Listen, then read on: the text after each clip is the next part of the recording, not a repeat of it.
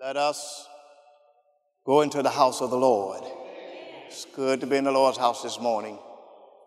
Quickly, I want to, first of all, just acknowledge our great God. He's an awesome and mighty God.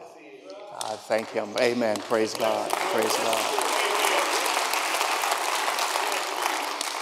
I certainly thank him for our being here this morning. I want to take the opportunity to just acknowledge my friend and my brother. God knows what God is doing. And I thank him for placing Dr. Davin Watkins in my life. And what a true friend I have. And I thank God for the friendship, the brotherhood that we have together.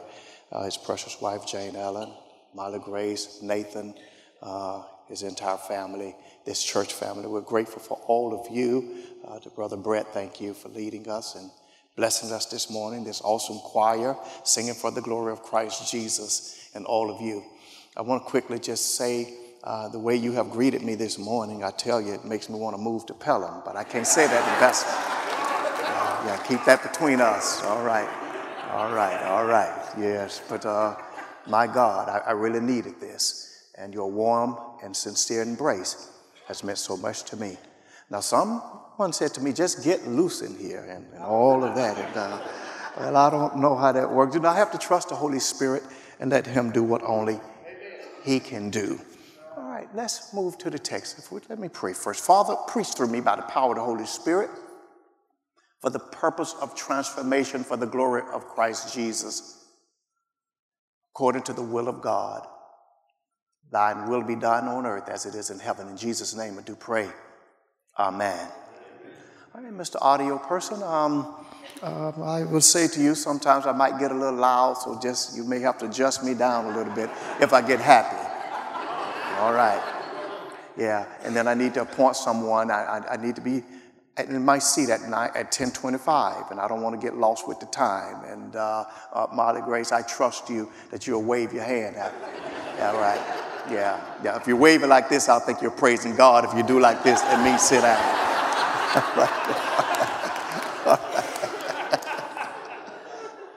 From the Old Testament, the book of the prophet Jeremiah, chapter 20. I will read verses 7 through 9 from the Old Testament. The book of the prophet Jeremiah, chapter 20, beginning at verse 7. I'm reading from the King James Version. Again, that's the book of the prophet Jeremiah, chapter 20, beginning at verse 7. Hear ye the word of the Lord.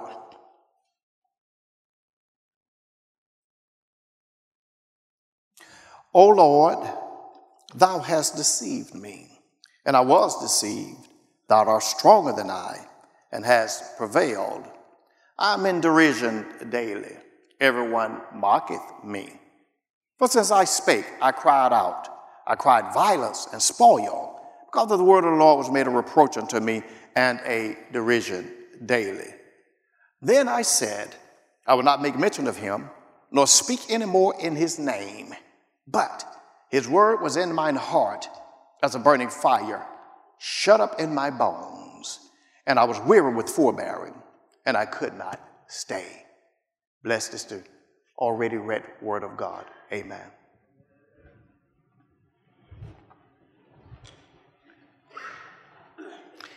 This morning, I want to talk about from dilemma to deliverance. From dilemma to deliverance. Charles Haddon Spurgeon, who pastored the Metropolitan Tabernacle Church of London, England, spoke about his call into the ministry, said that he wrestled with God. As a matter of fact, he did everything he possibly could to get out of his call into the ministry. After realizing that he couldn't win against God, because God is always victorious, he submitted his life to God and his will to God's will. And God anointed him and made him one of the greatest preachers of the 19th century, who were preaching the Metropolitan Tabernacle Church of London, England, and have sometimes 4,000 or 5,000 people seated in his congregation. He made this testimony. He says, I finally came to realize that long before I began with God, God had begun with me. It is God who initiates contact with his people. It is God who starts with us. Oh, how I love Jesus. Oh, how I love Jesus.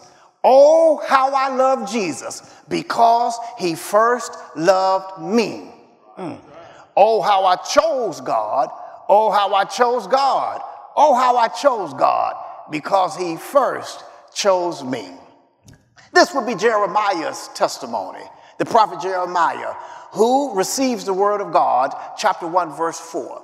For the Bible says, then the word of the Lord came unto me. And he says that God informed him that God had already orchestrated his life. Before I formed you in the belly, I knew thee. Before you came forth out of the womb, I had already sanctified you and ordained you a prophet unto the nations. God was really saying to Jeremiah, Jeremiah, I've already orchestrated your life. Matter of fact, you don't need to go to career day. You don't need to speak with the counselor, because I've already foreplanned your life and you don't have anything to do with it. Jeremiah doesn't need to go and enroll in pre-med. He doesn't need to enroll in pre-law. God says, I've already enrolled you in my school of prophets. And what you're going to do, you're going to serve me. God really lets Jeremiah know that he is God. And we must always realize when we come in the presence of God that there is differentiation. Matter of fact, I know who God is, and I know who I am. And sometimes I come to church, and people come to church as though they are on equal terms with God. They're equal with God, but we're not equal with God, because I'm reminded that God has some attributes that I just don't have. God is omnipotent, which really means that God has all power, and I walk in my own weak, feverish body. And sometimes I wake up and feel so tired that I can't hardly make it through the day, and all I need is a cup of coffee or a Coke to get some caffeine going. I realize that God is omnipresent, which really means that God is everywhere. God is everywhere at the same time. And right now, I'm really praying that everything is moving right along at New Jerusalem, because I can't control what's going on in New Jerusalem, because I'm in First Baptist Church, Pelham. And I realize that God is God. He's God all by himself. He's immutable, which really means that God is never changing. And every time I look in the mirror, I realize that I'm changing. Matter of fact, I can look at my photo album and just look back 20 years ago, look back 30 years ago, look back 40 years ago, and you'll see how we are forever changing. And God lets Jeremiah know, listen, I am God, and I have chosen you, and you didn't choose me. God really works backwards. I don't believe that God learns anything. I don't think we can ever teach God anything. Who can teach the Lord who knows everything? As a matter of fact, sometimes I think we worry about things that we don't need to worry about, because God has already worked it out. God has, and I wish I could say, a wonderful plan for your life, and he loves you very much. I can't say God has a plan for your life. He loves you very much, and the outcome will be wonderful.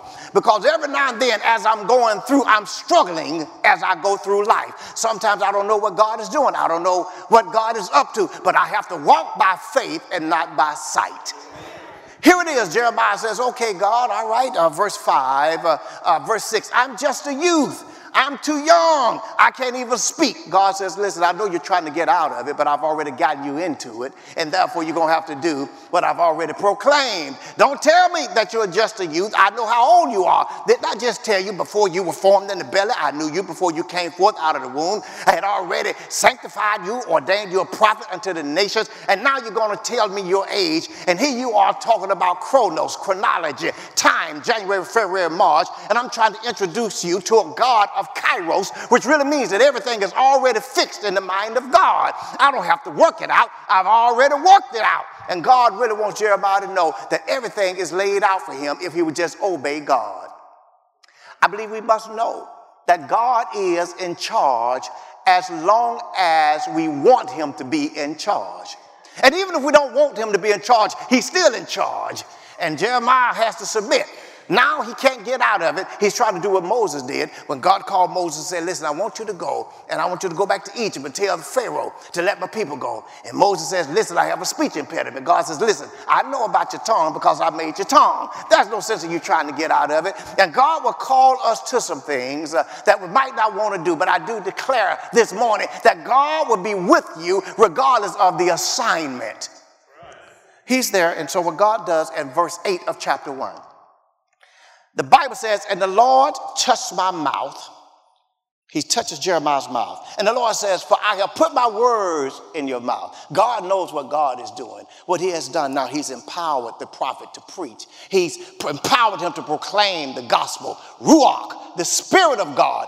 God has made the deposit. Therefore, since God has made the deposit, at God's choice, God will make the withdrawal. So much so that the prophet will not be able to control the word of the Lord, but the word of the Lord will control the prophet so that he can't get out and say what he wants to say, or he can back up on God because the people are not agreeing with the word of God. Therefore, he has to talk about health, wealth, and prosperity. He has to give them an everything is always going to be all right message. But God says, I'm going to fix this thing. I'm going to deposit my word in you, and you're going to proclaim whatever I tell you to do. And then God says this. God says, and I will be with you. Well, sometimes it's a misinterpretation of God's and I will be with you. Sometimes we think when God says, and I am with you, it means that we're not going to have any trouble. But anytime God says, I am with you, it implies that somebody's going to be against you. And you can expect to have some trouble in your life. But I know somebody who's able to do all things, and he can never fail. I know somebody, whatever I go through, he's right there with me. I know somebody who promised to never leave me. He promised to never forsake me. Therefore, I can walk with godly confidence, knowing that there is nothing too hard for God. Jeremiah says, okay, I'll go ahead and I'll preach. Verse 10, listen, what I want you to do, I've set you over the nations and over the kingdoms. And what I want you to do, I want you to pull down, I want you to tear down, destroy, and I want you to pluck up, and I want you to build, and I want you to plant. That's all I want you to do. Jeremiah says, okay, sounds like a good plan to me. And in chapter 1, verse 19, God says again, listen, I'm with you. And God is letting him know I'm right by your side. Well, Jeremiah starts preaching. He's carrying out the will of God. The problem is there's not a positive response. He's not in his best season. The people are not standing up clapping as he's preaching. Matter of fact, no one wants to come shake his hand after the sermon. There's no hug and say, good job, brother pastor. No, as he's preaching, the people are waving him off. The people don't want to hear this unpopular, non-patriarchal message that he's preaching. But Jeremiah continues to preach. And he stands in chapter 2 and verse 13. He says, for you have committed two evils. You have forsaken the fountain of living waters, and you've hewed out for yourself cisterns, broken cisterns that can't hold any water at all. The people have engaged now in polytheism, and God is monotheistic. Matter of fact, God says, listen, thou shalt have no other gods before me.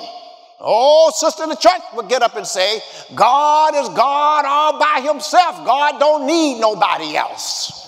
So much so that God is able to fulfill all of our needs. But the people have turned away from God. Jeremiah says in chapter 5 and verse 1, run to and fro in the streets and see if you can find someone who executeth righteousness and love truth. If you could just find me one person, I'll pardon your sin. They can't find anybody. Chapter 8 and verse 20, the harvest is past and the summer has ended, and we're not saved.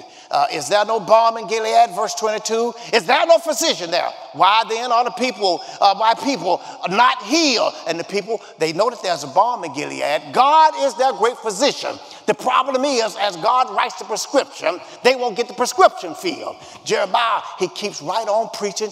He's faithful to God. Chapter 9, verse 1, he wants to go somewhere. Oh, if my head were waters and my eyes were tears, I would cry day and night, and I would just weep perpetually without stopping. Verse 2 of chapter 9, if I could find a place in the desert. Matter of fact, it doesn't need to be a Ramada Inn. I don't need a Winfrey Motel. Just give me a Motel 6. Don't even have to leave the light on. If I can just get away from these people. He's not happy right now. God doesn't say a word because God told him in chapter 1, verse 8, I'm with you. God told him in chapter 1, verse 19, and I am with you. And God says, I've said enough, and all I want you to do is say what I say. Because in chapter 1, verse 9, God says, I have put my words in your mouth, and all I want you to do is continue to preach. Well, Jeremiah, he keeps on preaching. Chapter 15 and verse 16. He says to God, because he really wants God to give him some attention, because sometimes in life it will appear that God has left us all alone because we want to see a sign, we want to feel something, we want to see something happen. And nothing's really happening with Jeremiah, but he's trusting God. Chapter 15, verse 16. Your words were found, and I did eat them, and they were a joy and a rejoicing of mine heart, because I am called by your name, God, Lord of hosts. Jeremiah says, listen, the words that you put in my mouth, I did find, I did eat them. I have internalized your word, and I'm being faithful to you, God, and that ought to be enough. If I'm faithful to you, you ought to be faithful to me. But in chapter 15 and verse 18, Jeremiah says, listen, why is my wound incurable and my pain perpetual? And he says something to God that I don't think any of us really want to say. He says, will you also be a liar to me and waters that fail? You don't talk to God like that unless you're ready to dodge the thunderbolt.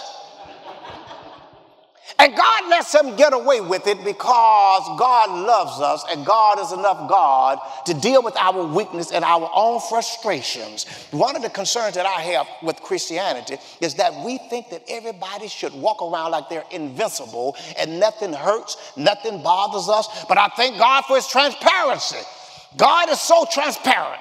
He says, listen, I want you to see my prophet, because if you like reality TV, I'm going to give you a reality book. And I want you to see Jeremiah, and I want you to see his life. I want you to experience what he experienced through his own frustration. It is not every time you see Jeremiah, for the Lord is good. Praise the Lord. I'm blessed and I'm highly favored. Jeremiah can't talk like that every time you see him. Matter of fact, I'm concerned if every time I see you, you're blessed and highly favored and nothing is ever wrong. I want to know what God you're serving, because there are some times in my life when some things are going on and I'm asking God, the old Verizon commercial, God, can you hear me now? Because I've been calling on you and I need an answer for you. Have you ever been there in your life?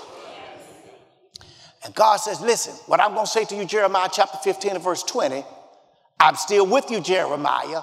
You keep right on preaching. Chapter 18, Jeremiah, God says, go down to the potter's house. I'm going to give you some hope since you're preaching, you're proclaiming, and I want you to see what the potter's doing. He goes out to the potter's house, and there is clay on the wheel.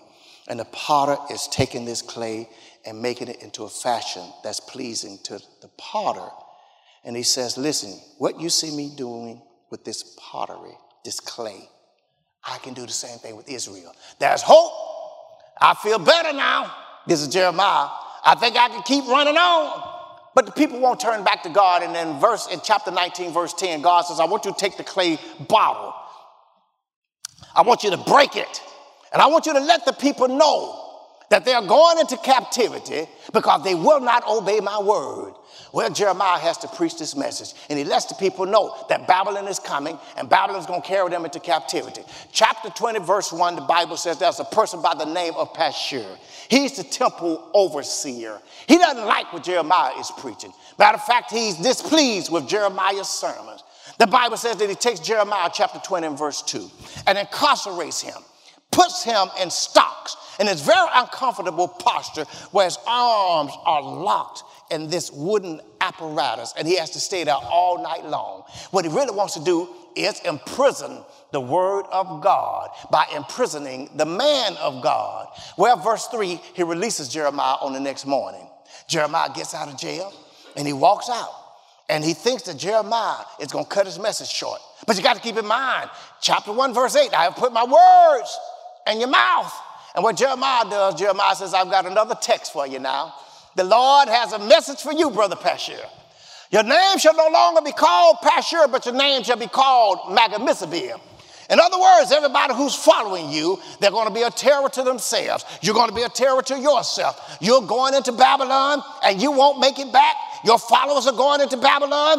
They won't make it back. This is the word of the Lord. Jeremiah is standing in great power. And it's amazing how God will give us strength when we need strength, when we don't think we have strength. And God will give us strength to carry out his will. God will give us strength. Even in the midst of adversity, God will give you some strength if you would trust in the Lord. Because one thing I do want to let you know, that God will assign you to do some things and say some things. And it may not be popular, but I do declare God will be by your side as you carry out God's assignment.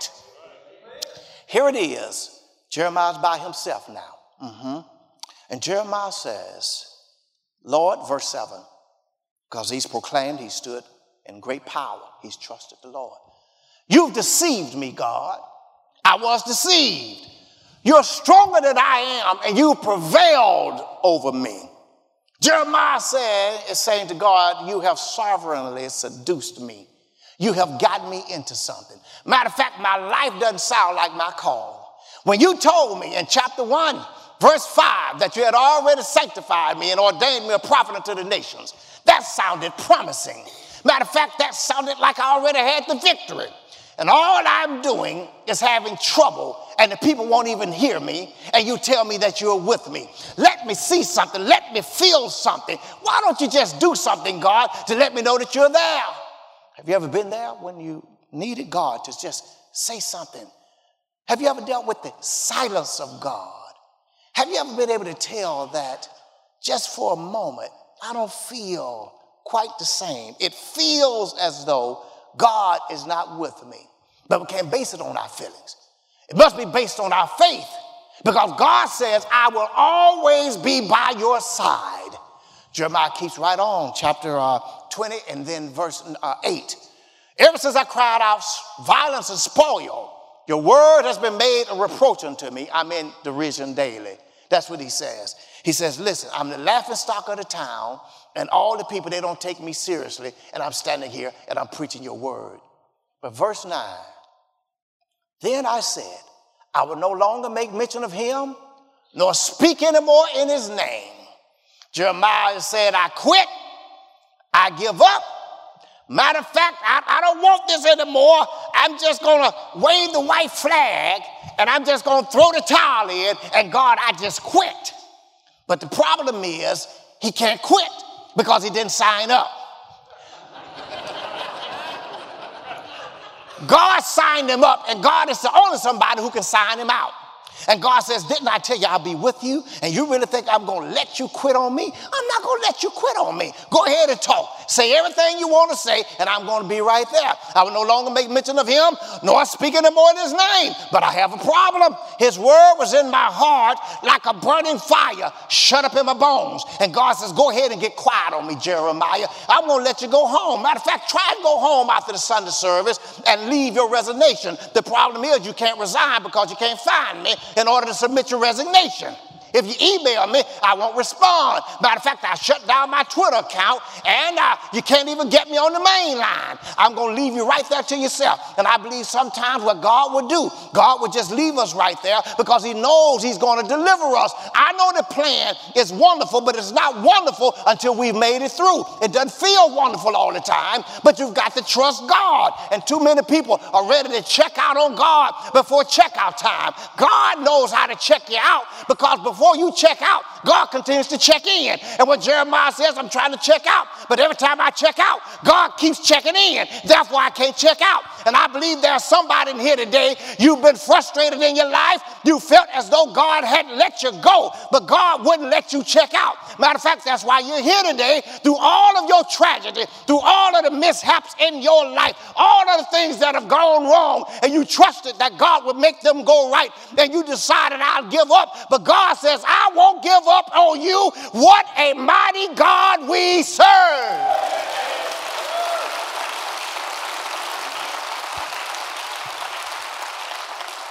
Oh, yes, he is. I have 10 minutes, so I'm going to run the dash. Let me just throw a pass. I'm at the 30-yard line. I'm in your territory now. We're going to get into the end zone. I will no longer make mention of him, nor speak any more in his name. But I have a problem. Matter of fact, I have homiletical heartburn. I just can't get through it. Every time I try to shut my mouth, God turns the thermostat up, and I can't even get to the thermostat because God has his hand on it. I want to turn it down, but he keeps turning it up. And the only thing that can cure my heartburn, I have to take a text. Tums won't give me any relief. Pepto-Bismol, it just won't work. Rolaids, you just may as well throw them away, because the only thing I can do is take a text. And I believe there's somebody here tonight, or this morning rather, that God is just waiting on you to speak his word and to be faithful to him. You'll feel a little better if you just proclaim his goodness and his faithfulness in your life. What God has done with Jeremiah. Jeremiah says, I'm going to hang it up moment. But God says, I've given you a hang in there clause. And that's what God does for us. I'm not going to let you hang it up. I have provided for you a hang in there clause. Weeping may endure for a night, but joy comes in the morning. There's a hang in there clause. In the world you may have tribulation, but be of good cheer. I have overcome the world. There's a hang in there clause. They that wait upon the Lord shall renew their strength. Mount up with wings as eagles. Run, not be weary. Walk and faint not. There is a hang in there clause for all of God's people. And the fact is that Jeremiah cannot resign because he didn't sign up, and he can't give up because God has him in his hand. And God holds us. He holds you, and he's holding you right now. Regardless of how you feel, what you're going through, what you've been through, God is right by your side. I think about this biblical text and the fact that Jeremiah says, I will no longer, but I cannot. It lets me know that it is the power of God who holds Jeremiah and will not let him go. And when I realize some of the things I've experienced in my personal life, because even as a Christian, you're going to get sick in your body. That's a possibility. As a Christian, tragedy can befall you. As a Christian, some devastating things can take place in your life. But I do want to let you know that God has not forsaken his people. This is why David says, I once was young and now I'm old. I've never seen the righteous forsaken. I've never seen his seed begging bread. Somehow, some way, God continues to provide if we just will not give up on God and continue to trust him. Well, I look at this particular text and I say, well, this could have been a tragedy. The fact is that God didn't have to ignite a fire of passion for Jeremiah to continue to preach. There are some things that God just, he don't have to do, but he chooses to do it because he loves us. The tragedy of the text is not so much that Jeremiah tried to quit. I'm getting to the finish line. It's not so much that he tried to quit. The tragedy of the text would have been, had God not placed fire in his bones so that Jeremiah could say, I just can't hold my peace. I think about Job chapter 23, verse 3. He says he's looking for God, if I might find him, that I might come even unto a seat that I may please my cause before the Lord. The tragedy of the text is not so much that Job couldn't find God. The tragedy of the text would have been, had there been no God for Job to find. I think about the prodigal son. Yes, he left home. Yes, he squandered all of his father's living. Yes, he ruined his inheritance. That's not the tragedy of the text, so much so that he's in the hog pen now, feeding pigs. That's not the tragedy of the text. Because what he does, he says, listen, I will arise, and I will go, and I will say to my father, I've sinned before heaven and in your sight. Make me as your hired servant. The tragedy of the text is not that he wasted all of his living. The tragedy of the text would have been, had there been no father on the front porch waiting on him to come home. I think that God is gracious to us. I think that God keeps us.